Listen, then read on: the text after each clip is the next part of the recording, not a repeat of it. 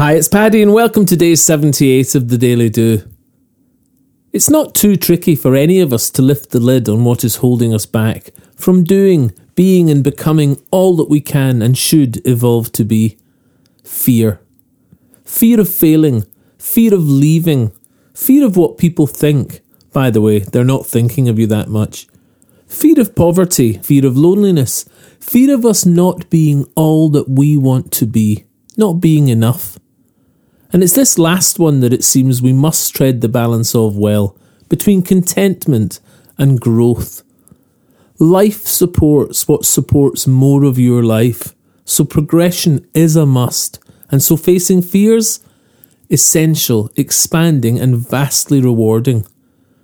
When the reality of fear being the wizard behind the curtain pulling the levers of deception is revealed to you, strangely fear does not disappear.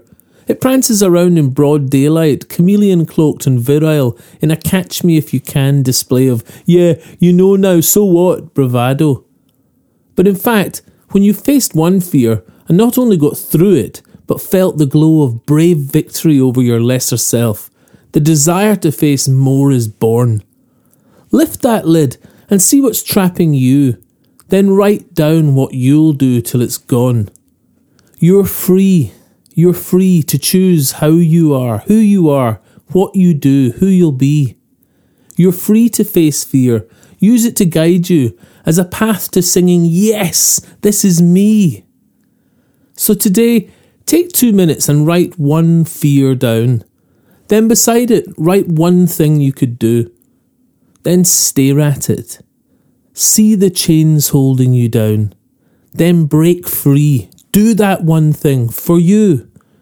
Your one life is today and you're already free. It's just how free do you want to be? Life supports what supports more of your life, and that lives on the outside of fear.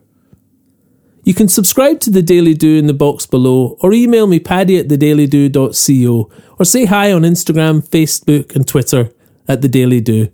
Bye for now and see you tomorrow on The Daily Do.